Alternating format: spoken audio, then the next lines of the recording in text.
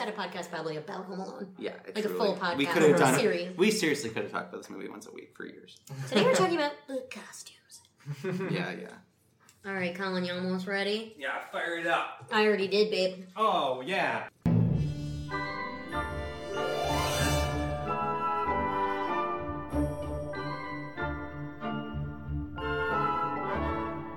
So we're back. I think we're like in the sort of air travel / landing portion of the movie, right? Yes. Welcome back to Family Reunion, talking Home Alone.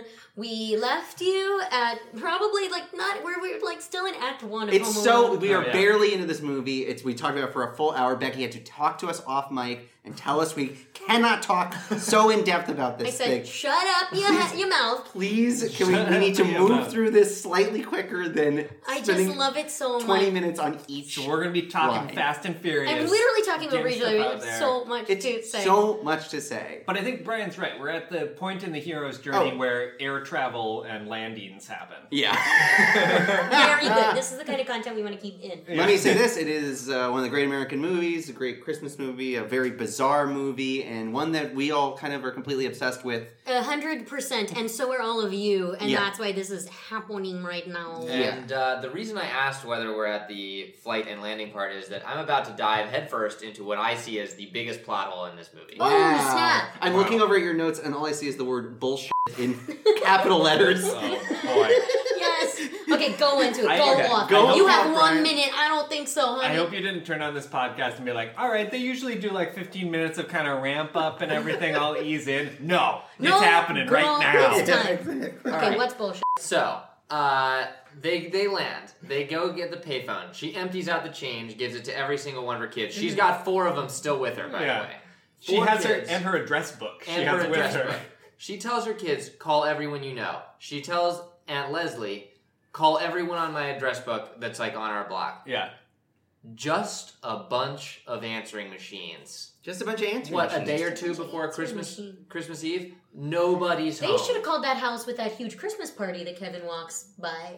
They should have. Must I guess not they're be not friends with them. Or with Old Man Marley. Yeah, but nobody's home. They established that. Everybody's out. But so they established it. They said it once. Nobody's home. None of their friends, none of the kids' friends are home. Is this That's part of crazy. Home Alone even? Is this supposed to be part of the phone lines are still out type thing? Because they're able to get through. That should be what it was. It shouldn't have been just a bunch of answering machines. It should have been the phone lines are still down. Right. Sure, that should have been what it was. But what it was they called all these people and and it was like nobody's home. And they needed the device, right, of the Wet Bandits hearing the answering machine. Yeah. Yes. Right, so that's probably why they said it was an answering machine, because when they're at the Murphys cleaning them out, that's when they hear the message. It is very weird. It's 2 moves when you don't need. You just need doing a little extra work. When you guys were growing up, how many Christmases did you spend away from home? I would say none. I don't think I spent a single Christmas away. Yeah, but that's just us. I mean, rarely. These people clearly they're establishing that this neighborhood people go away. And these people are rich and disconnected from traditional Christmas family life. They are living this like lavish lifestyle, like right. Flying They bought all the world. Christmas stuff, and to them that's doing Christmas. Yes, I mean, I didn't. They hate each other. Every Christmas in Paris. Like sometimes we were in London. Beirut. You know, you might go to Rio. Athens. Greek Christmas, you know? But it's funny you bring this up because the very next scene we see when we finally meet Marv Merchants, by the way. I know their last names, Harry Lime and Marv Merchants. Excuse me? Harry Lime, famously Orson Welles' character from The Third Man. Yeah. Oh, really? Weird choices. Somebody loved noir. Yeah, truly. But Harry is telling Marv which houses have these timers. Which, by the way, here's one of my plot holes, but I don't mind it because it is a good scene. They're suggesting that these people's timers are set to start at like 6:45 and 15 seconds, 6:45 and 31 seconds. Like you can't be like, no. Yeah, goes on. I agree. And it's also one of those things that's kind of worth it for later in like the third act when Kevin's running home and like the lights of the houses are turning on as she's going by. Yes. Good callback. Well, it's like the opposite of a scary movie thing where like the lights are turning out as you're going down the hallway or something. Right. Well, and back to one of the things that I love the most about this movie is like the incredible like art and how everything looks. Like no other movie does as good a job with the reflection of Christmas lights in windows. It's beautiful. You get so many shots of that, and it always looks great. My favorite is like they're rolling up a window. Like Marv is rolling up his window, and right so after Christmas talking lights about are coming odd out marketable securities that he's stealing from people. What's that? What is that? They're folk heroes. I just want to also say this because I mentioned a lot of those. They are folk heroes. They are. Glossing over the question. That was all the reason. I think odd marketable They are securities- folk heroes. They are folk heroes. They are Bonnie and Clyde. They're rolling into town and they're stealing all the rich people's money. It's and like they're Horatio Alger. It's wonderful. Well, they are, but they just. I think they're among the great cat burglars of all time. they Wet are. natives. They're a Jewish Italian like fucking. If only they gave to the burglar- poor, they'd be Robin Hood. Well, we don't know what Maybe they do with they that do. money. We don't know. If I don't know. they Anything. like swim in it. I don't know what they They do. turn it all into cash at a pawn shop at a horrible rate, and they swim in it. This is also where they established that the house number is 671, which comes back later. 671 Lincoln Boulevard. What's the importance of that? Just Yeah. that it comes back. What is the in the Bible? Yeah, what's the Six- numerology of Oh, it? you want to know what it is? John 6, I'll tell you. 6, 7, 1. There's 5 kids and 2 parents, right? Uh-huh. So 6, 7, 1. 6 and 1 makes 7. 7 is the full family. 6 on one side, everybody else. 1 on the other. Kevin. They really Did thought you of just everything. make And the 1 is the little Wow. E on Home Alone. I just thought of that. That's Wow. I was looking at it. I didn't just imagine it in my brain. I was looking at the numbers. Wow. Okay, so the guys, the I'm going to burglars. start asking you to explain numbers in Well, that's the thing everything we about watch now. numerology or whatever. So you could probably be like, yeah, of course, this, that, about like everything. Well, but that's scientific, though. Back to reality. So these guys, that's the silver tuna, 671. They decide, like, why not? Let's go rob it right now. And that's the very first burglary attempt. That's when Act 1 ends. We check the timestamp. That's 30 minutes that's the unknown to world? a 2-hour movie. I don't know. You don't know? I don't know. What do you think? I just think it might be him waking up and seeing that everybody's gone. That his dream came true? All right, look, That I'm is not like, going to in argue terms of with the you. structure of the plot, that is it, right? But I do agree there is like the bad guys show up and or there's a new challenge Right. or whatever there. And the mom gets through to the police station finally, which is like the smartest thing she could possibly do. Yeah. And they're idiots. Yeah. This is one of the Totally first, this is just a sketch. This is just a Yeah. sketch. This is Yeah, just one's wrapping presents. Second City people all Yeah. making Oh, jokes with God. each other. This is just Larry Hankin. Yeah. I never knew his name, but that is the most famous man in my world. Did you guys know, like, his placard is cut off so it just says Sergeant Balls? Oh yeah. Sure. They call him Sergeant Balzac later. Oh, really? Yeah. I mean, yeah, he played Kramer. He played like fake Kramer in the Nice. when they were casting Seinfeld this show within the show. Yeah. It was like he came in Oh, and stole something or perfect. whatever. He Yeah. might, is he in Repo Man or no? He's He's definitely in Breaking Bad, oh I'd buy it. interesting. and he's also in El Camino, which was great. You guys should watch it. Oh, He's hot tip. also, like, this whole scene, indictment of the Chicago PD, but also he's holding the donut, and Yeah. it's just And like... it falls on the phone receiver. It's When so it perfect. When I tried to do sticks. it in the stage show, I was like, you can't make a donut No, piece of fall course. on a phone. That must have just happened, right? Yeah. Must have. And the like, Foley is beautiful. You can Yeah. how sticky it is and heavy when you on that. I can't imagine. What's crazy to me is that like a cinematographer can see something like that happen and not get so excited that they accidentally knock the camera. Right, no, they're like, Yeah, this is yeah, it, yeah. this is Oh my it. God. Take two. There's that famous story about Matthew Lutek or whatever, the cinematographer in Requiem for a Dream, when like Ellen bursts into her monologue about getting old, like it drifts away because he's sobbing so hard during the shooting of it. Oh, It was yeah. like they were just the same thing happened on Home Alone. He's like, it's The just his donut balls hit. now because he's laughing so hard about the donut. It's like the shoot within the shoot of Boogie Nights, Yeah, where yeah. the first sex scene where they're all just like Yeah. watching captivated. Yeah. They had to change, Yeah, runs right. out. He's change like, the you reel. again. So they send that cop who's useless and scares Kevin. And Great Chicago accent. yeah, and he Yeah, helps all throughout. Tell them to count their kids again. It's a total dick move. They did count their kids. That's why they called the police. Truly. Though, cops probably deal with a lot of idiots, but Yeah, vice I mean, versa. this is pretty messed up. The message of this movie is that cops suck. I mean, Yeah. they really, truly, throughout the Not to be entire trusted. movie, they're just telling you that cops are just lazy idiots. Like, that was the whole point. They can't do anything, so Yeah. the mom needs to take it upon herself. Is her name Kate? I think it's Kate McAllister, right? Kate McAllister? I think so. Why don't I because I guess Kate's so close to Catherine O'Hara, you never know. Yeah. Who, by the way, have we sung her praises enough yet? I don't know. We're I did have a section right here that says we need to talk about Catherine O'Hara. We need to talk about Kevin's mom. Mm-hmm. She's perfect in every way. This is obviously the first thing I ever saw her in, and I didn't even know she was a comedic actress until years later. Yeah, right. But like watching her now, she is like my idol. Like she's so perfect. People say good comedians or good comedic actors are like funny, but like don't get surprised when they can also do drama well, because it's just that they're committing. They're like committing to the emotional truth of everything they're doing, which is very funny when it's a funny scene and very touching when it's a dramatic scene. And like she's so spot on all the time. Yes. Absolutely. It's crazy that she wasn't like a much bigger star. She's a pretty big star. This should It's crazy that she wasn't even bigger. Strange that this. Well, then she goes off and she does Christopher Guest movies forever. I mean, she maintains this like credibility where she's like, but after this, presumably she could have done any project she wanted. Yeah. I mean, like there's no reason she shouldn't have like won Best Supporting Actor for this role or actress for this role. And as you told us while we were watching, 36 years old. 36 years old. At the time of filming. Okay. Can I do something real quick? Yeah. Can I do a quick box office thing real quick? Oh, yes. Yes. The classic Zach box office rundown. Classic Zach. This is ratings, but it's box office. Okay, Yeah. I want to just tell you guys something, okay? We're gonna add this up. The box office report. The ratings report. So, okay. The box office report with Zach Smilowitz. Okay. Can I say your full name on the pod? Oh my God, we're running low on time. This is the real deal. This is the most important thing that we're going to talk about. And that is that this movie, by the end of its run, worldwide was the third highest grossing movie ever made behind E.T. and Star Wars. Okay? This movie did... Is it Gone with the Wind on one of those lists? That's corrected for inflation. Corrected for inflation. By the time that this movie wrapped up its run in 1991 or whatever, but it spent 12 straight weeks at number 1.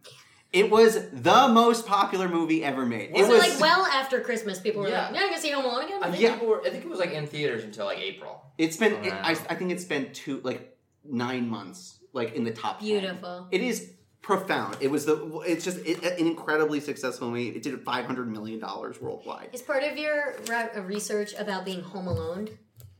No, I didn't get. I didn't know what that meant. I didn't either. I saw it online. It sounds like it's the name of when you have a movie up against another movie that you don't think is going to be that much competition, and then it destroys you. Right. Oh, it's that William right. Goldman term or whatever. Right. Yeah. You don't think it's going to be anything, and then Home Alone is like, kills you. Yeah, absolutely. Oh, it's number 1 for 12 weeks. Also, what was the other movie movies that were out at the same time as Home Alone? No clue. That got crushed no at the idea. box office. But it must have been a large slate of movies that just threw at it over and over again. Well, and this was also like after Dirty Dancing had proven that like you could make a ton of money off of VHS sales too, which obviously this movie did because we all remember. Oh yeah, so you didn't have Home Alone. You were an idiot.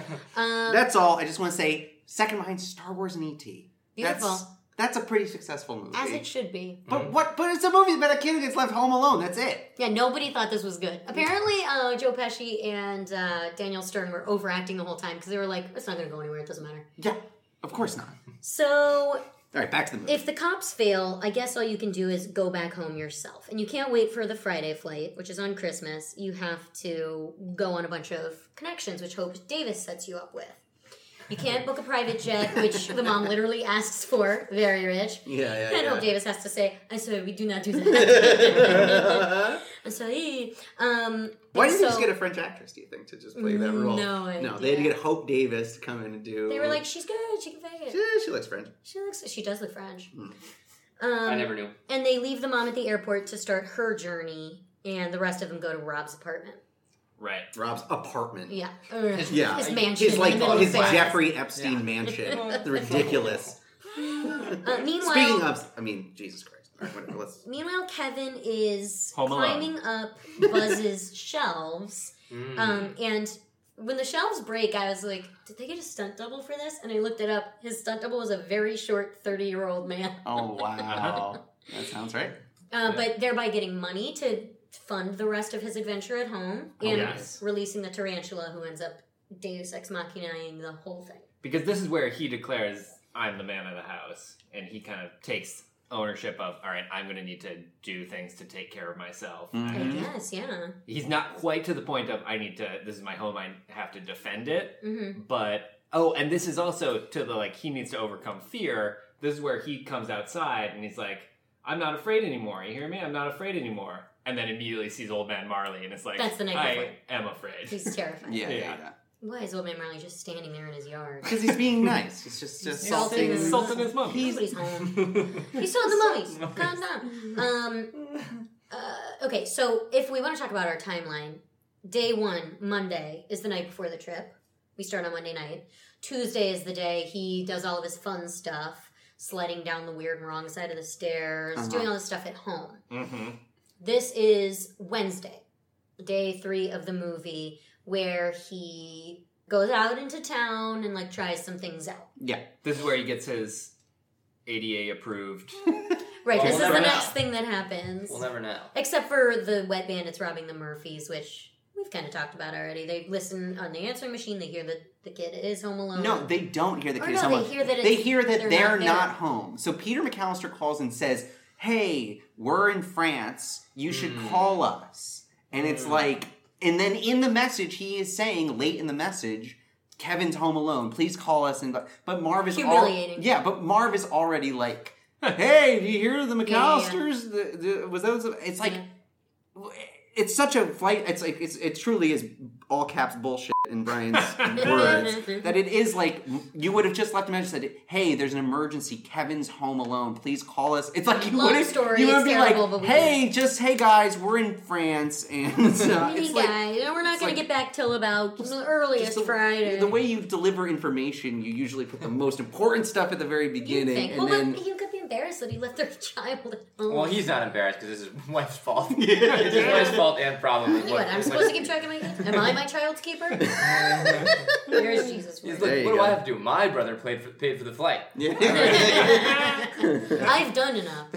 So, also, just noticing that Marv's got, like, the scuba gear on, and Harry's looking through a kaleidoscope. They're children. Yeah. They're adult children, which I think is probably to make it less scary, that they're not, like, polishing guns and, like, 100%. planning on, like, going through, like, ladies' like undergarment drawers No, or whatever. It's just like these guys are cartoon characters. They don't They're exist. cat burglars. They're They're unarmed. They have no no weapons. No weapons. They have no like impulse for violence either. Really, they're just like they like stealing stuff. Yeah. And they also aren't talking about like money or like where they're gonna fence it or anything. It's like oh yeah, they have all that cool stuff. It's like ridiculous. So Kevin goes shopping. He needs a toothbrush. Why? I guess they packed his toothbrush. Smart. Because his mom packed his suitcase. His mom packed his toothbrush. She put the whole toothbrush in there. Like they didn't buy separate travel toothbrushes for this trip. He wants to know if it's ADA approved. Which could you imagine pitching that? Like, ask if it's approved by the American Dental Association, whatever. And nobody knows the answer. Which I would assume every toothbrush on the market. Yeah. I think that either every toothbrush on the market is approved by the American Dental Association, or if it doesn't say. Like, it's not going to say not approved. Right. By the American Dental Right. Association. So it's probably just not. Where is this town he goes to? Like What? the town Yeah. center It looks where like he's able to... it looks like a The New Jersey walkable layout village. where it's like the town is like its own little square, its own little strip. I wish one was from Chicago. We could like From say Winnetka? where. Yeah, it's Well, like our friend Shruti grew up there in Should call her up. Evanston or whatever, and Which is like got northern... like suburban northern Chicago. suburbs. And she got to watch the church scene shot. Like everybody got to like pile up and watch when he was like hiding That's in so the thing, cool. which comes up in this, I think. Wow. So That's cool. okay, he steals the toothbrush. He's I don't a think they're criminal. in South Chicago. You know what I mean? I hear Oh you. my!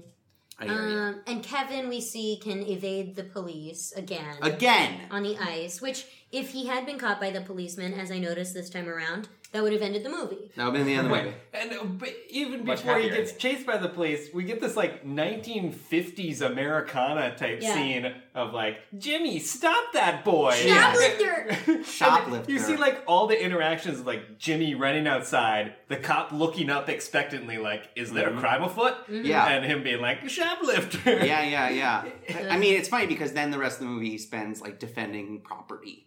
Right. Like, you know, it's like Right. it's like he's a thief there, and then later the rest of the movie's like, oh, I've learned my lesson. Stuff is really important. I gotta protect it with my life. I just bought this toothbrush. Yeah. Or stole it. Kevin McAllister and Frank McAllister both steal in the movie, but see no consequences. Oh my god, we can talk about Frank in amazing. First Class. So true. Just real quick. Fill it up. Put it in first. Fill it up. Fill it up. America has 2 different sets of rules, Totally true. Take it, free. Well, and Zach, were you making the point that if he had been caught, Becky, that this was the that's end. it. That's the end of the damn movie. That would have been it. If the police apprehend him as an 8-year-old Right, boy, why did you steal a toothbrush? Well, Yeah, we're Safe. calling your parents. Where do you live? Can't. you can't call my parents. So I made them disappear. As he's sad about being a criminal, he encounters the Wet Bandits, and I notice as the film work is amazing when they're about to run over him accidentally.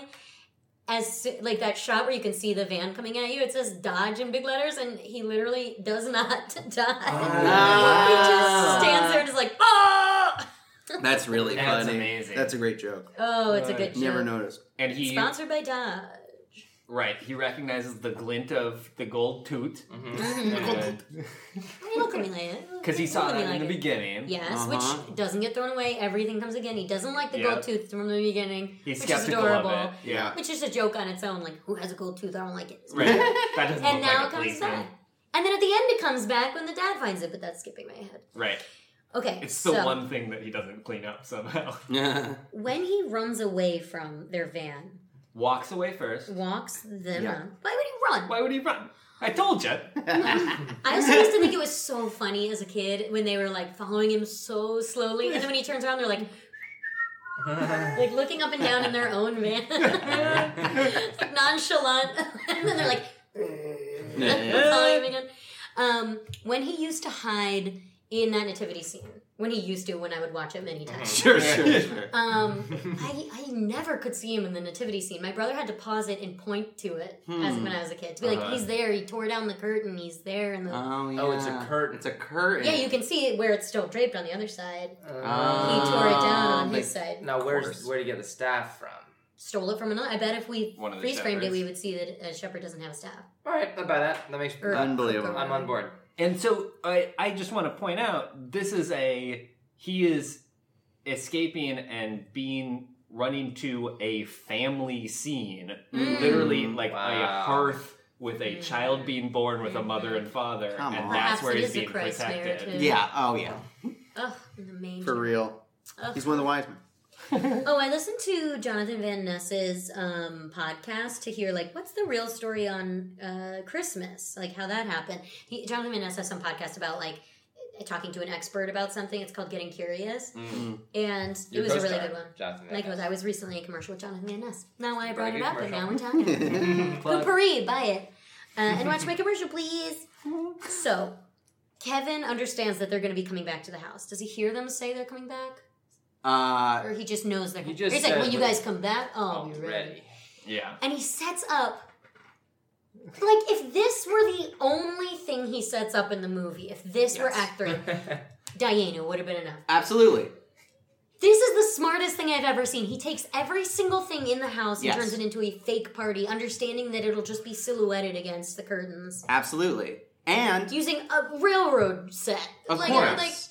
Everything we've seen in the movie comes back right in here. All of the set design, all of the production design that we thought was just cool world building now is in fact like his tools that he is like can operate with. He's using the Michael Jordan thing. He's got music that it's so good. It's kind of incredible though that he's never happier than this moment when he is like literally puppeting his family. He is like moving them to like play act with him in a positive way. Oh yes, and one of them was like clearly Aunt Leslie. Yeah, right. With the woman on the turntable with the wig, which he put a drink in her hand. And a wig and like, oh That's yes, so funny. God, you guys also saw that one as definitely being specifically Aunt Leslie. I thought always thought that too. That's crazy. I think he put glasses on her or something. I don't know. I'd have to go back and look. It's crazy. It's amazing. He honestly has a lot of victories in this movie. Like, there are so many shots of him going, yes, yes. Yeah. Right. Like, at all of the things that worked. What else did I write? There's not a flaw in this. So intricate, so genius. Yeah. Okay, and then we go back to Paris to see the family.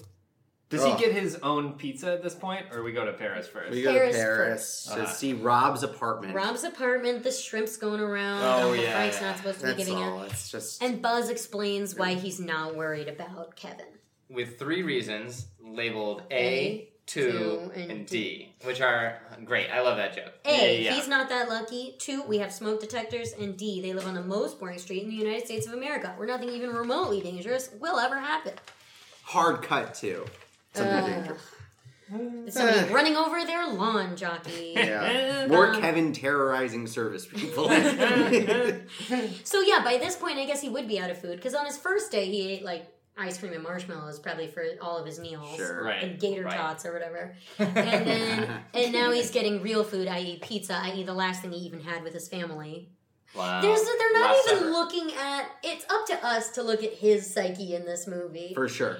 He's like, I guess my family's gone. Maybe if I eat pizza, they'll come back. I don't know if that's what he's thinking, but like that's kind of something. It does show growth or whatever. Like it goes from like eating garbage to like getting hot food like to like cooking for yourself. Yeah, right. Cooking his mac and cheese. But I always viewed his pizza thing as like, this is what I was denied when I... Absolutely. Of course. Absolutely.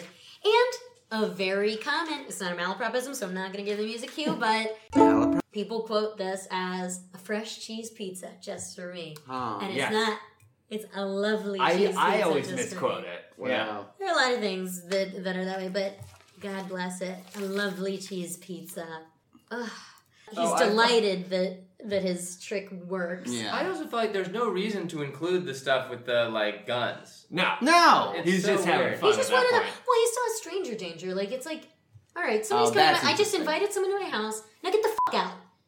You know. Yeah. Also, if I may say, he also lugged those like 3-foot speakers, Yeah. 2 3-foot speakers yeah. into the kitchen. Oh, which really? thank God they're there, because the next day when he has to turn it on immediately when he's washing dishes, Yeah. they're still loud like that for Marv to hear. That's right.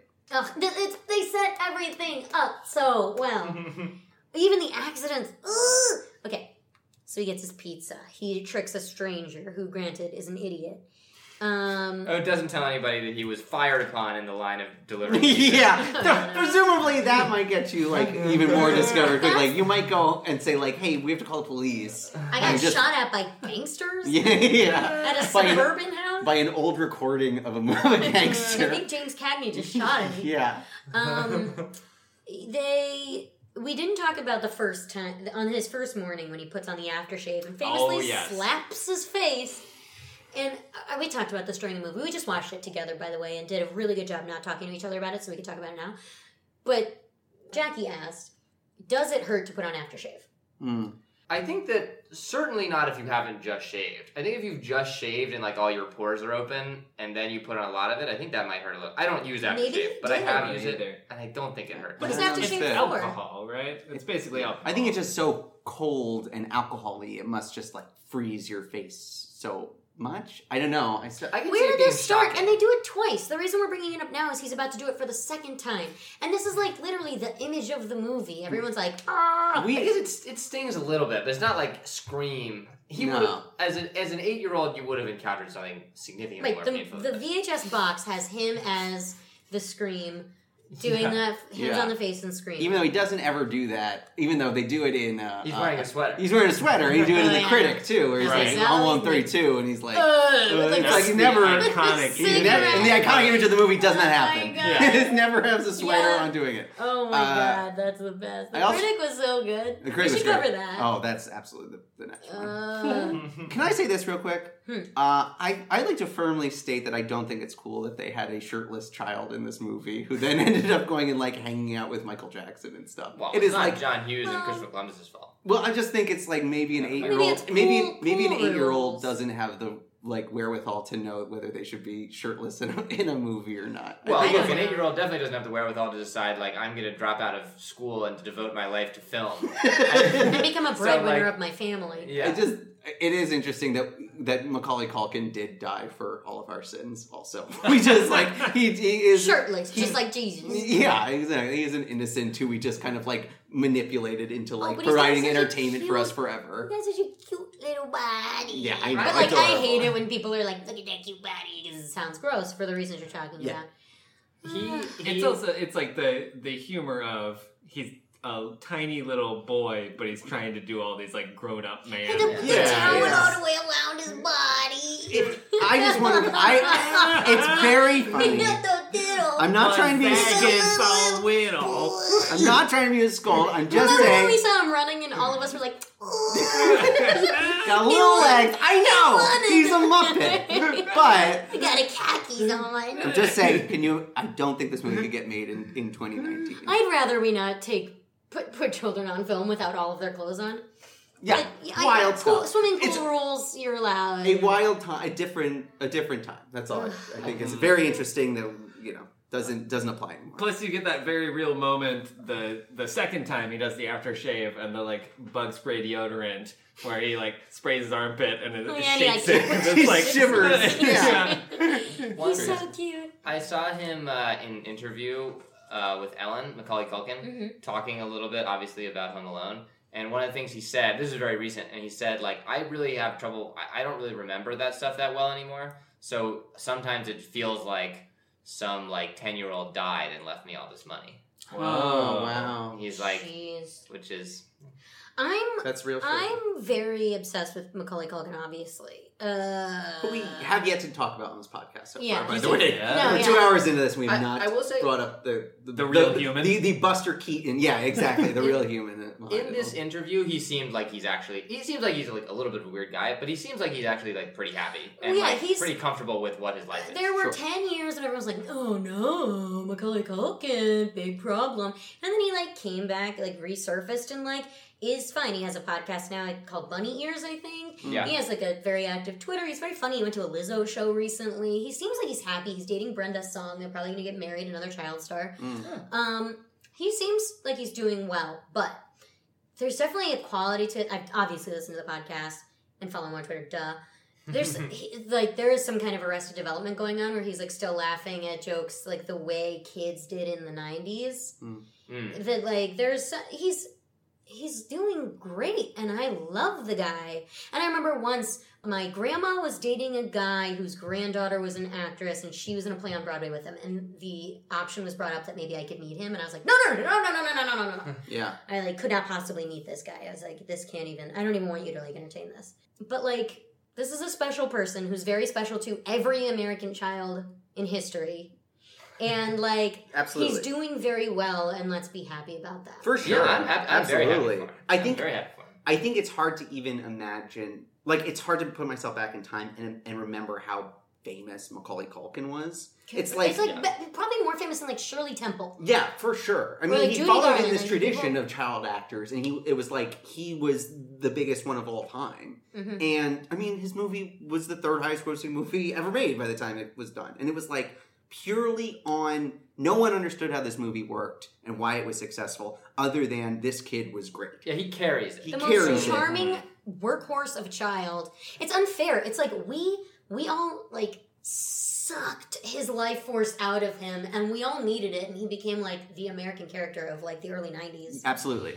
And now and then there's this real person who's left. Absolutely. And we were like looking at him like, oh, what's up? What's going on? Like, yikes. Oh, how funny. He was like in a sketch about like, like, yeah. Let him just we should honestly give him like a palace and let him live there. And we all just like leave him alone or like give him like money. And we haven't left him alone. We have given him a palace. Yeah. I don't want to exploit him anymore, but he would be the perfect guy to cast in my 25 Years Later sequel, Grown Alone. You think he'd be good to play Kevin McAllister in the sequel? I think he would. Why? I think he looks like him, and I think he's still. But here's the other thing. Okay, wait. Here's the thing about looking like Kevin McAllister, Macaulay Culkin. I also, as a child, was like, is it that I'm in love with him? No, it's that I am him. Didn't you feel that way? Like you're like, he is me, he gets it. He gets it more than I do. Absolutely. He gets it more than adults do. He just is this, like, genius. Yeah. Yeah. He's, like, conveying everything that I think I'm conveying. Yeah. He's got it. I mean, he's Jesus Christ. I mean, he's God in And we sacrificed him for show. Totally. Yeah. All right. Awesome. Becky Sue Sense. back to the movie. So Kevin's joylessly watching Johnny Carson in bed. It's amazing. Is this when Kate gets on her first flight back to America? Yes. So she's like... She goes to Dallas-Fort Worth. Begging this one. Also, I think they would, in 1990, I think they would get on the speaker and say, is anybody willing to give up their seat for sure. someone who needs to get home to Chicago? Their son's... Like, she's a terrible woman. Her son's home alone. She somehow left her son. That's a funny scene. I can't believe they didn't write that scene. She must be a selfish yuppie. Well... Luckily, they had an equally funny sketch of a scene in her bartering to get on display. From a mother to a mother? I don't know if this is from a mother to a... This isn't that. To get to Dallas-Fort Worth, that's a flight she just buys. Okay. That's the only one that's available. Yeah. And that's this next day, Macaulay Culkin, Kevin, is doing the aftershave scream again. He goes out and buys groceries. Gotta get the milk, eggs, the fabric softener. Mm-hmm. I used to think it was a mistake in the movie that when he was talking to the cashier, she holds up the army toys and he's like, they're like army men, and he's like, for the kids. And then later he's like, I'm an only child. I think they worked that. He's doing a bit, and Nick can be his cousins. That's not an issue. Yeah. The character made a mistake in the reality of the movie, maybe. Right. He's 8. He's doing really well. That's like a 99% perfect one of my job. favorite scenes. Back and forth. It is the promise of the premise. When that actress is amazing. She's so good. I've never seen her in anything else. Apparently in the trailer, it's a store manager talking to him. Oh, really? Not the cashier. Wow. I like that cashier a lot. They had John Hughes. Is it John Hughes? Is it Chris Columbus? Who is it? But like, they had such good, like, no-nonsense female characters that I feel like you're not allowed to have anymore unless that's, like, their deal. Yeah, right? The Elf like that, too. Yeah, she's like, I wear a leather jacket and I have a boyfriend. Yeah, for real. And I smoke cigarettes or something. Or somebody did. Yeah, they're all kind of Sam did smoking a cigarette. Yeah. They all are, I think they're such a breath of fresh air because they all are kind of like working class people in this movie. Like, you are kind of just meeting them and they're like at their job. Right. And they're kind of just cool. They're just cool. Everybody's like funky. It's like in Uncle Buck when all the teens are wearing like long overcoats and like round sunglasses in high school. And you're like, you're in high school? You're just like, you're in Paris in your 20s. So I just love at the supermarket too. Again, props to the production department. Yeah. It's fully decked out in Christmas decorations and everything. He's so tiny pushing this cart. Ugh. And as he rolls up to the cashier, he's got this look like he's just been pulled over by a cop. Yeah, he's like, here we go. Here we go. Here we go. She's onto him immediately. He knows it. Mom? Yeah. Where's she at? Let me do all the talking. Where do you live? Well, when she asks where he lives, is she gonna go like home with him?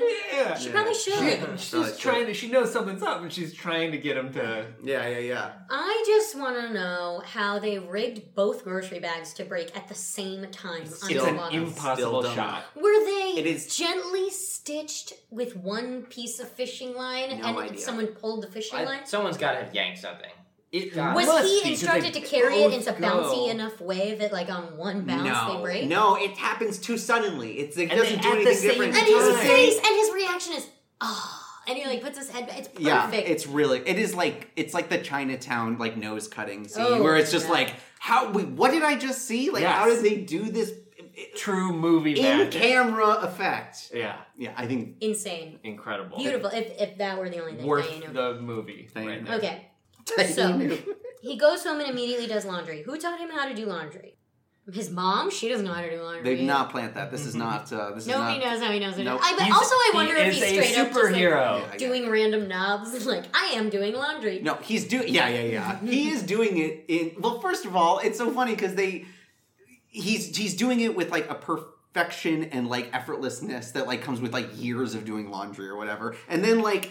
It's like, is he just turning ram-doms? No, he's unloading the dryer. Yeah, he got the dryer. He got the dryer out, too. It went on. He got it to turn on. I guess, I didn't know how to do laundry until I was like... No, so complicated. It's a lot of buttons. It's a lot of buttons. How do you know it's supposed to be? So many different settings. He's probably shrinking all his wool sweaters. Yeah.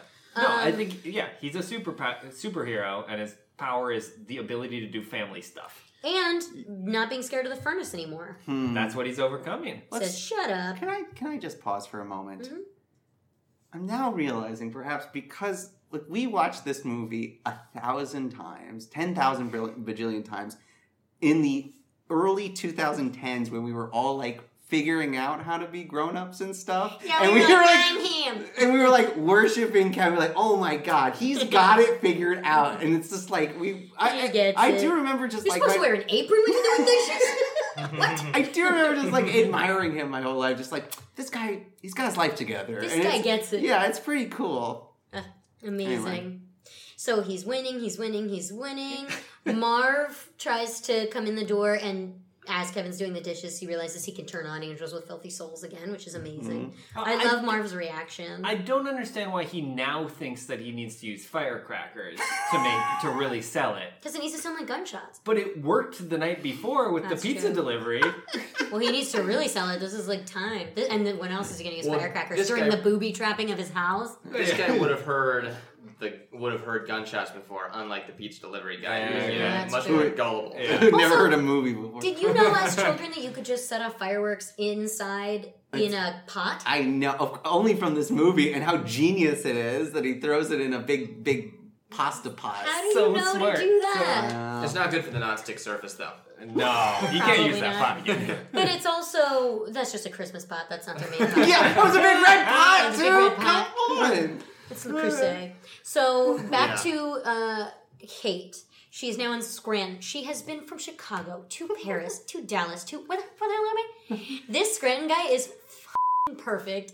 Like, have you ever imagined who would be like a perfect scene partner to somebody that you really admire, and it's Catherine O'Hara, and he's like, hi, you're in Scranton. I can't do anything for you. And this is the intro to the big John Candy scene, or the first half of the John Candy scene. Famously, John Candy only had one day to give to filming, but it was a 23-hour day.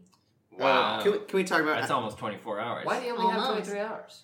I don't know. Also, apparently he did it for free. But yeah, he's on the road 49 weeks a year. Unbelievable. That's incredible. What are you going to talk about? No, I did. That ticket agent's like a step in. Like, they're all these great Chicago actors. It's so dense. That's why everyone is awesome. It's because it's just like everyone from Second City and Steppenwolf is just coming audition this weekend, and you're all going to be in this movie. But you don't have to audition. Your character is going to be a fully realized person who has 2 lines. Yeah. Who's going to talk to Catherine O'Hara. Every single person in this movie is phenomenal. Yeah, sorry, back to John we Candy. might have missed her trying to convince the old couple from Dallas to get on this flight to Scranton. I think they are in Paris because it says embarquement. That's Paris, right? And she still has the pocket translator. That's right. My big question about that is once they've turned her down and then she has her monologue about how she's desperate. Oh, do you think they still took the $500? Oh, for sure. They took everything. They took a Rolex, which is real. Yeah. They took the pocket translator. They took the $500, the dangly earrings, even though she's got a shoebox full of them. And then first class tickets on the way back instead of coach. Right. That alone, I think I would be like, wait a second. Well, you've got to get home to your kid, and I get to fly home first class. They got to pay for 2 extra days in Paris. That's a good point. Well, $500. $500. You're going to get... In 91 or whatever? Yeah, I guess. 1990. Yeah. You could get to around Christmas, it might be tough. Where is she flying? She's flying to Dallas. There's a couple from Dallas. Yeah. They totally read that way. They really are this greatest generation older couple. It's a Ferris Bueller thing, too. Like the Ed is that exact line and line read happens in Ferris Bueller. Wow. Those actors are named Billy Bird and Bill Irwin, so literally they would have been like, call Bill and Billy to set. Okay, so we're talking to John Candy in Scranton. I didn't even write anything down for this because I was like, what, can I just scribble everything that he says? It's improvised according to trivia on IMDb. I'm sure they were like, you're offering her a ride. You've got a sad story about your kid. Well, I believe Catherine O'Hara can roll with it. Yeah. Duh. And they don't cut ever when it's on him. I mean, they do a little bit, but it's all just like, he's just going. He goes, when he's talking about who he is, the Polka King, he literally goes 2 beats too long. It's like he's going too long. He goes so long. There's a full 3 minutes of tape. Exactly. Just him talking about the Kenosha kicker. And then exactly. Another 2 chapters with 2 beats too long. Wait, you're still. It's like there's no way they were in the end and they were like, can we have it be this long? This is crazy. And then she's got to get home to her son. You don't recognize me. Here are some of the songs. Yeah. Here are the number of sales we've had. He keeps trying to sell it. He keeps thinking it's going to click at Where's some point. Sheboygan? Wisconsin? I guess, yeah. I think that's right. Why would she know that? She couldn't be more polite. He also pops up the second she says, if I have to sell my soul to the devil himself, well, he's I'm going to get home to myself. Is forward. He's like but is he the devil? There's a theory that he is. I really doubt it. That's interesting. I don't know. I did write, I love when he points out, see the guy in the yellow jacket over there? Yeah. Which they're all wearing yellow jackets. Well, there's the guy in the yellow jacket who's renting the van. Again, he's over in the it's like another setup they didn't really need in the movie. It was like, presumably we would have just assumed that was happening. It was like, no, we need to see. He's like, go, get that shot. Another bearded guy, another heavy-set bearded guy with there. glasses. This is wonderful. Okay, so it is the evening of Christmas Eve. Redundant, perhaps. Kevin goes to visit Santa and his elf. Could have cut this whole thing, I think. You could have. It really has nothing to do with it. But the guy who plays Santa played Glenn the bus driver in an episode of Strangers with Candy where Jerry can't read. Mm-hmm. The only everything I saw. Yeah, he's Armageddon. Is he? He's like one of the guys. But it does give you the... He was in Dinosaurs, he was in Seinfeld, he was in Groundhog Day. Yeah. This was the first thing he ever did. Real Chicago. And then he was in 56 Things. Reads as a real Chicago. He was in Down Periscope with Kelsey Grammer. Yeah, he's the real Uncle Frank. I'm sure they talked about it. Yeah. Life with Louis Auerbach. You know, I was supposed to be in that film. That's Kelsey Grammer. They do imply that this could be Kevin's new girlfriend in the I think there is this like the elf? I thought they were implying that Marley's granddaughter could be Kevin's girlfriend. I see. I thought yeah. And you get the great line of I'm old enough to know how it works.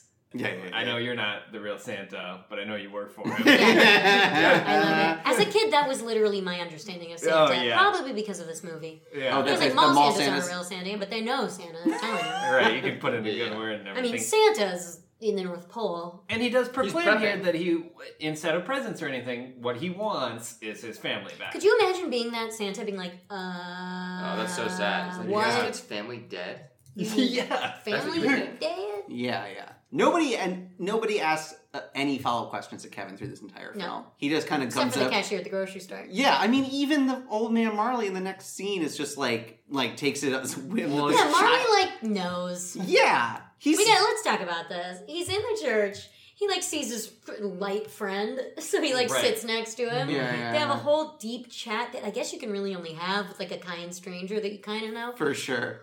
About mistakes he's made. Well, and it's all about family. This is laying out the theme of the movie, right? Yes. Yeah. But Old Man Shovel Slayer does say, "I know people are talking about me." He's aware that Buzz is talking shit about him. It's what are you talking about? What is he's like? There's a lot of stuff going around about me. Huh? What are you talking about? Because you don't talk to your son anymore? That's the implication, but...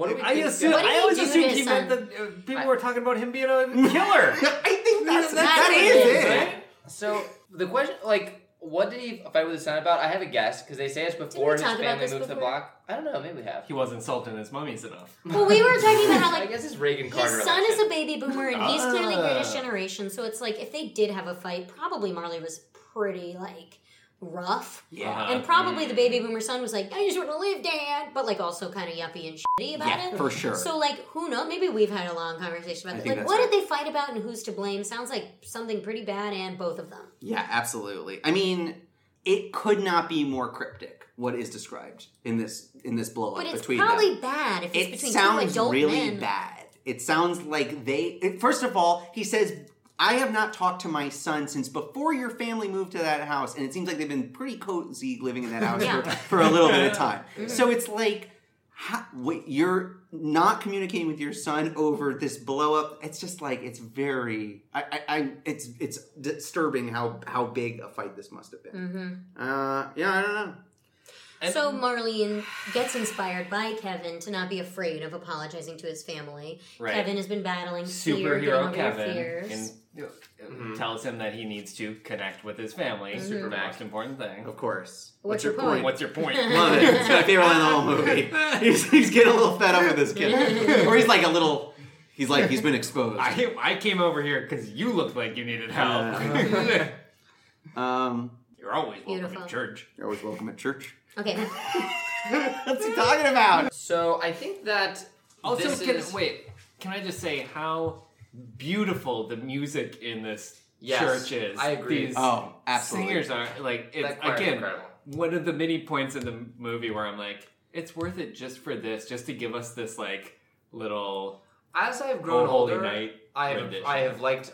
When I was younger, I used to only like the 1950s Christmas songs, like the Perry Como stuff, and like Bing Crosby and Nat King Cole. And now, as I've gotten older, I really like the hymns a lot more. Like "Oh Holy Night" is now maybe my favorite Christmas song. That and Judy Garland's "Have Yourself a Merry Little." Christmas rules. As a Jewish person, Christmas is my absolute favorite holiday by a million miles, and I pity any Jewish American who didn't get to grow up and have Christmas because it's the best. It's all the holidays rolled up in one. It's like you know how like the NFL is like football is the most popular sport in America, and like the second most popular sport is college football. It's like that's how big football is. It's like that's what Christmas is like. You're just like there's no other game in town. It's like it is the holiday. It's so great, American holiday, and this movie makes it seem even better than it is. Totally. Yeah. Absolutely. And I celebrate secular pagan Christmas. Oh, absolutely. Well, that's what I'm talking about. Yeah. Commercial American Christmas. The capitalist American Christmas. The healthy, the one that... Yeah, exactly. Which maybe explains Kevin's utter confusion when Old Man Marley comes over to him and is like, Merry Christmas. Yeah. And Kevin's like, what the f***? What does church have to do with Christmas?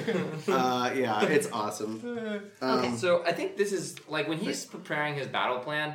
This is, to me, must have been the inspiration for the movie we need to talk about Kevin.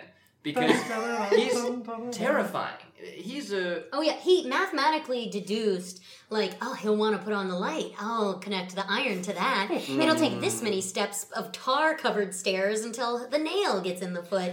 The bare foot. And it's not like Home Alone 2 where he would have killed those people 5 times over. I know. Home Alone 2, I'm not even getting into. I mean, he's throwing bricks from a roof and smacking them in the head. And electrifies them. But, like, in Home Alone 1, it's like... One of those guys could have broken their neck and could have just been out in front of Kevin. They all should have broken their necks many times. Can you imagine if that just a cadaver? Catherine O'Hara frozen to death. And Catherine O'Hara shows up the next day and their dead Joe Pesci is just slaying with his burned head. I mean, it's very disturbing, and it also, I have to say, watching it this time. It is the movie. The movie is this finale, huge finale. Mm-hmm. But it comes out of nowhere. What is this? Like, he's just like... There's at no point did we know he was actually a violent sociopath. It's like he gets to an Apocalypse Now point where he's like, "This is it. Don't get scared now." Don't get scared now. It's a war movie. He's it is the battle it's like or a zombie movie. It's like the final assault. But it reminds me so much of like a D-Day movie where it's like the order came in and we're turning out the lights and you're not eating anymore. Like you're getting on the plane to go. This is my home. I have to defend it.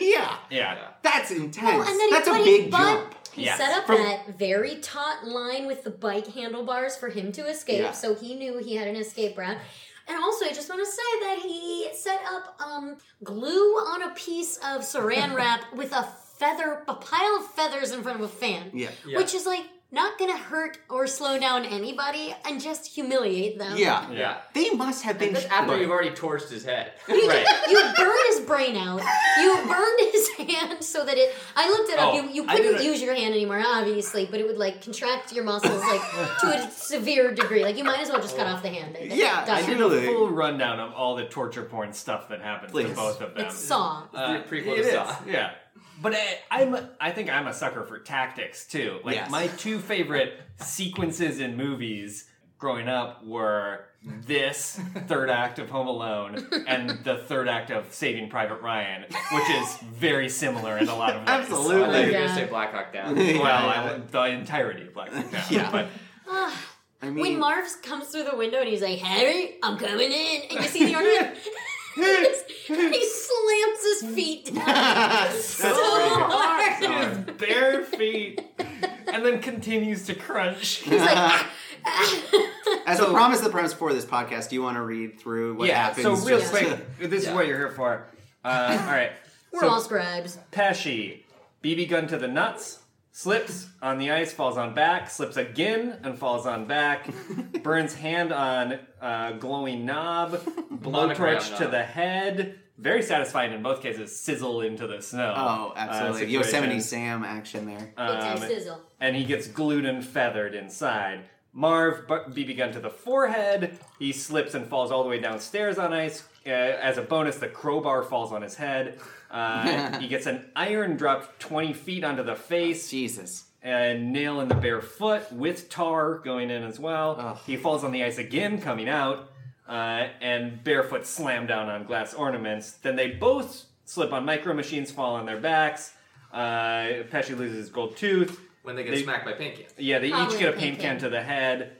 Pesci gets tripwired upstairs. Marv gets tarantula on the face and hits Pesci with the crowbar. In the ribs or sternum. Right in the chest. Yeah, it should have killed him. Yeah. That's instant death. What are you doing, Marv? What are you doing? And then they both get dropped from the treehouse rope and smack into the brick after side Harry of the house. is going on the rope with his very burned hand. Yeah, but then, after all of this, a little tap on the back of the head with a shovel is what drops up. You just gotta put him to sleep. I mean, honestly, Kevin should have put out like 2 hot mugs of cocoa with like sleeping pills in it or something. If you really wanted to stop him, you gotta put him to sleep. He should have like waited across the street and called the police as soon as they entered the house. Yeah. That's the plan. But you don't know. You're a kid. You think they can't get our poinsettias. Whatever. I read on the IMDb trivia page that why the hell you dressed like a chicken? And maybe he committed suicide. Were both improvised by Daniel Stern. Those are very funny lines. I think you told me that there were a lot of like Joe Pesci improvised lines, and they had to reshoot a ton of stuff because he was swearing constantly. Yeah, he had to change to like fridge and fashion both of them could not stop swearing. They were like, very funny. And then there's like one shit that gets through. Yeah, it's like when his shoe falls off. Yeah, it's like that's it. But like, apparently both couldn't stop swearing. Stuff like that does matter because movies like this are the kind of things that I would see them growing up and be like, oh, if I heard it in that movie, that means I can say it.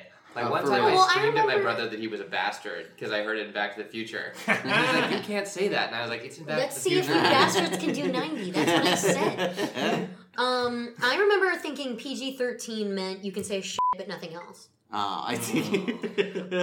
Yes. And I don't think Home Alone is PG-13. No, it was before PG-13. Huh. What is it, PG? Gremlins? It's G? Was Jurassic Park the first? Gremlins is first PG. Oh, really? Oh, maybe I'm wrong. No, I think this is after This must be PG, though. This is certainly I thought PG. Red Dawn was something. I don't know. NC-17. The the theater version where they all. But can you imagine when they were shooting this? They must have come to set one day and just been like, "This is not going to work. Like, what are we doing here? There's a bunch of feathers I fear we've wasted so much money. Feathers on Joe Pesci. $20 million movie that like we've ruined the house. Yeah. Yeah, we're gonna shoot the scene now where you walk into a flooded sticky house. paper and then get feathers blown on you. It's like, wait, what is this movie about? Christmas? So Kevin finally escapes via that bicycle handlebar thing, which is amazing. Kind of almost an E.T. style for real. thing. Yeah. And then he hilariously, I used to think this was so funny. Whenever he called him a horse's ass, it was like, hey guys, check this out with this giant head shears. I was like, yes, this kid gets it. He like jogs like a little boy over to the Murphys, and this is where his plan really falls apart. He Yeah. incorporates a second house. How did the Wet Bandits know which door would be the basement? I guess they did. They've already cased that house. I've been there. But here's the thing I'm going to bring up. South Bend Shovel Slayer, Old Man Marley, saves the day by slaying them with shovel. Yeah. Oh, they told you right at the beginning what was going to happen. I told you, yeah. Wow. There's a lot of rumors going around about That's very good. There's a lot of people saying stuff about it. What are you talking about? That you're a murderer? Yeah, I guess you are. Yeah. You certainly know how to wield that shovel. So the cops come, finally. Yeah. Right. Yeah. Well, he called the police and told them to come to that house, right? Finally. In a fake voice. My name is Murphy. I'm being robbed. This is what old man told me. It is real. I want to say this, though. When they put Kevin up on that hook, it is disturbing. Joe Pesci really bit his finger. And there really is a scar. So disturbing and gross. His plan failed twice. Why are you putting a child's hand in your mouth? Once when he needed the tarantula that he did not know was going to be there. The Deus Ex Machina that wasn't a Deus Ex Machina because they did plant it. Absolutely. And then the other time, Deus Ex. That was really what scary. are they going to do to this kid? Like, it is like, that is where the movie's like, kind of like, pretense completely falls apart because it's like these bad guys don't exist. Like there are no criminals who behave this way. They would just like leave, or they would like, or they're like murderers who would like kill for money. It's like they're gonna snap his cojones off and oil them in motor oil. What are you talking? Like what was gonna happen 1 second after if Shovel Slayer never showed up? That it's like I have no. The movie doesn't. He was certainly gonna lose a finger. I think they might have beaten him up. You think they would have beaten this? Was Marley beaten him within an inch of his life? Was Marley just like standing outside the house, just like thinking about it, or was he inside his house and he saw them running across the street? Oh yeah, he was like up him in Saving Private Ryan. He was probably salting the sidewalk. Wouldn't the Wet Bandits have seen him around, keeping watch over the neighborhood? Good question. Yeah, they didn't have him on their scout report. Yeah, he didn't have an electric timer for his cell. So weird. And so they knocked over his house? No, he's Marley. You're thinking Murphy. There was a good like 2-year period when I was like, Old Man Murphy. Oh my God, he is the neighbor. He is whatever. But Marley, also, I think, is next door. Murphy's are across the street. Also, here's an old man who lives so close to you that you can see his house from your window. You don't know his phone number? Well, we talked about when it was on. He's not nice to his children. There's the point right before like the full third act onslaught where he's walking home past the like happy neighborly family celebrating before Christmas. They don't know any of their numbers. Right, and he could so easily have gone up and said like, I need help. It truly is that the concert. He could have gone to the choir director at the church. He could have told Old Man Marley. He could have told the police officer who chased him. Well, he doesn't. Again, in the reality of the movie, he does not think there's something wrong. Like he's like living. He thinks his wish came true. This is my reality. This is his reality now. I'm not telling the cops. And he lives in a 1% world where people are supposed to just help him. He shouldn't need to ask for it. 100% true. Privilege. So the Wet Bandits get taken away. Kevin's like, "This is awesome," from his window. Yeah. What did he say? This is so cool. Or something. I think just police stuff. Doesn't stick around to give a statement. No, because he doesn't want to be involved in the police report, which I agree with. But then he fully cleans up the entire mess, and we see none of it. Except for one gold tooth. Also, except for the tooth. And Buzz's entire room. So wait a second. I know we're running low, but Old Man Marley knocks these two guys out and says, "Let's get you home." And drops him off at the house, and after he's been violently attacked by these two criminals, and he's just like, "My job is done here." Don't you get to shut out some cookies and carrots? that cut does so much work, and next thing you know, he's just looking out the window. What happened? In his robe. Yeah, Old Man Marley just went home. He's like, "Well, my job's have a good night. Better go home and drink a gallon of whiskey." Yeah, I better call my son and apologize. Gotta go salt these bodies. Yeah, he did do that, but it's like, could you imagine if your dad were estranged from your grandpa, and your grandpa would come and secretly watch your choir practices, and you're like, weird, not appropriate. Hi, Grandpa. I'm not sure if I should hug you or not. Yikes. Weird. Anyways, I'm glad Marley made up with his son that night at 10 p.m. or whatever. Although, let's see, it happens at 9 o'clock. It's probably around 10:30 when it happens. Yeah. It's Christmas. He could have called the next morning, too. Christmas Eve. People stay up all night. Actually, Catholics are going to midnight mass. For sure. What's that? We know Old Man Marley didn't have plans that night. Well, you don't need to salt the streets with mummies salt. Yeah, he just had to take his Band-Aid off. Healed. And then we get this intercut with John Candy's other scene where he's improvising this thing about his kid that he left at the funeral home. Unbelievable. We also get a great little polka rendition of "Have Yourself a Merry Little Christmas." Oh yeah, wonderful. Wonderful. John Candy's fake playing the clarinet. I love that. And he's like, play it. It's so gross. You can't just play clarinet with some guys. Try it. He's trying to get it 3 times. I love it though. That's funny. Okay. That's funny stuff. Nobody's funny like that. No, he's the best. John Candy. Anything else we're missing? Mom comes home. Let's see. Mom comes home. Well, we have this fake out. The next morning, it's Christmas morning, it's Friday, and Kevin thinks maybe since he talked to Santa's helper and he protected the house and everything, maybe his mom will be there and his family, and she's not. What a bummer. Mm-hmm. What? He probably should be about to kill himself. I I get it, I guess, but I don't know what the point of doing that is. And like what kind of message they're just trying to say. drawing out the fake, like he has to take defeating Grace. You can feel this movie just like, we gotta get this thing over with. What's going on here? Like, that fake out was, I think it's just a last little bit of tension. But it really is effective. I mean, it is a beautiful and then for the mom to come in is just like, I mean, what would your mom do if she came in the house after leaving you at home? She'd be like, God, you know, like... She'd be like screaming and crying. And crying for sure. Instead, it's this... She's like, Merry Christmas, sweetheart. And he isn't like... No, he like pretends to be mad at her for a second and then he's happy. Yeah. Like, I don't know what to make of that, but it was very well acted. I just don't understand it. You know what's interesting? I think of them both being so good in this movie, and they are. They're both incredible. But them together is not really hot potatoes. It is like they are kind of weird together. It's like two very strong magnets of like the same polarity, and it's like you're both great, but together, like, that's why the early stuff works so well, because they're kind of pushing away from each other, and you're like, good, this is like, they're flying away. And then it's serving you. Yeah, and then at the end they come together and you're like, oh, okay. Hugging. She does look like she's about to cry when they're hugging, which is nice. Yeah. And then Kevin's kind of sad that the rest of the family didn't make it, because he thought his whole family disappeared.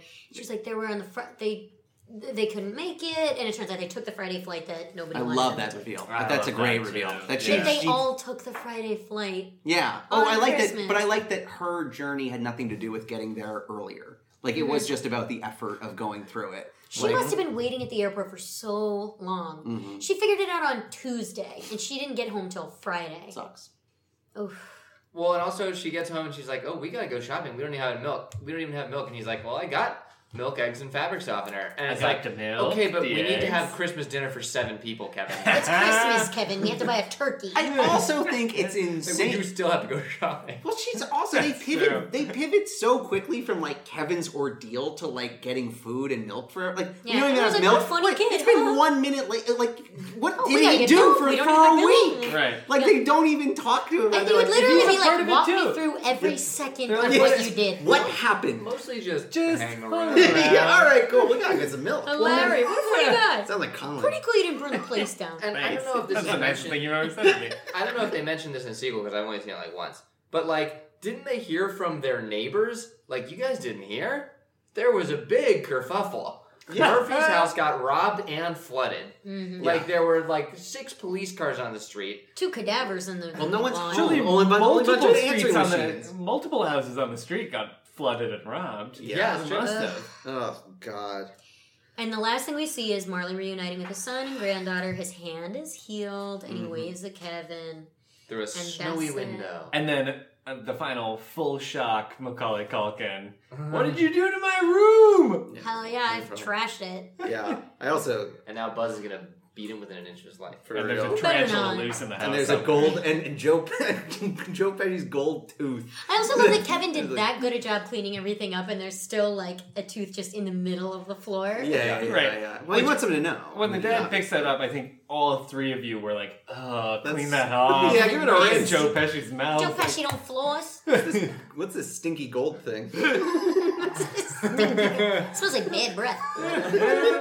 Guys, that's Home Alone. Damn. That was our first family reunion, non-Jersey Shore related content. I think it went really well. I think it did too. Oh, let us know in the comments. Yeah, let us know. Yeah, give us a couple 5-star reviews. Yeah. Let us know in your 5-star review how you feel about it. And you can find us on Instagram at Jersey Shore Family Reunion, on Twitter at Family Reunion, and on Gmail at familyreunion@gmail.com. No, Jersey Shore Family Reunion at gmail.com. And also become a patron. You'll get extra bonus content, and you'll feel good, too. Including a little connection from Home Alone to Jersey Shore. If you're missing that, you're like, hey, I love Jersey Shore. What are these guys doing talking about Home Alone? And Home Alone is great and everything, but it's not, what I got into this for. Right. We got an answer for you. So in the meantime, have yourselves a merry little Christmas. Absolutely. Please do. And engage with us. Love you guys. All right, bye.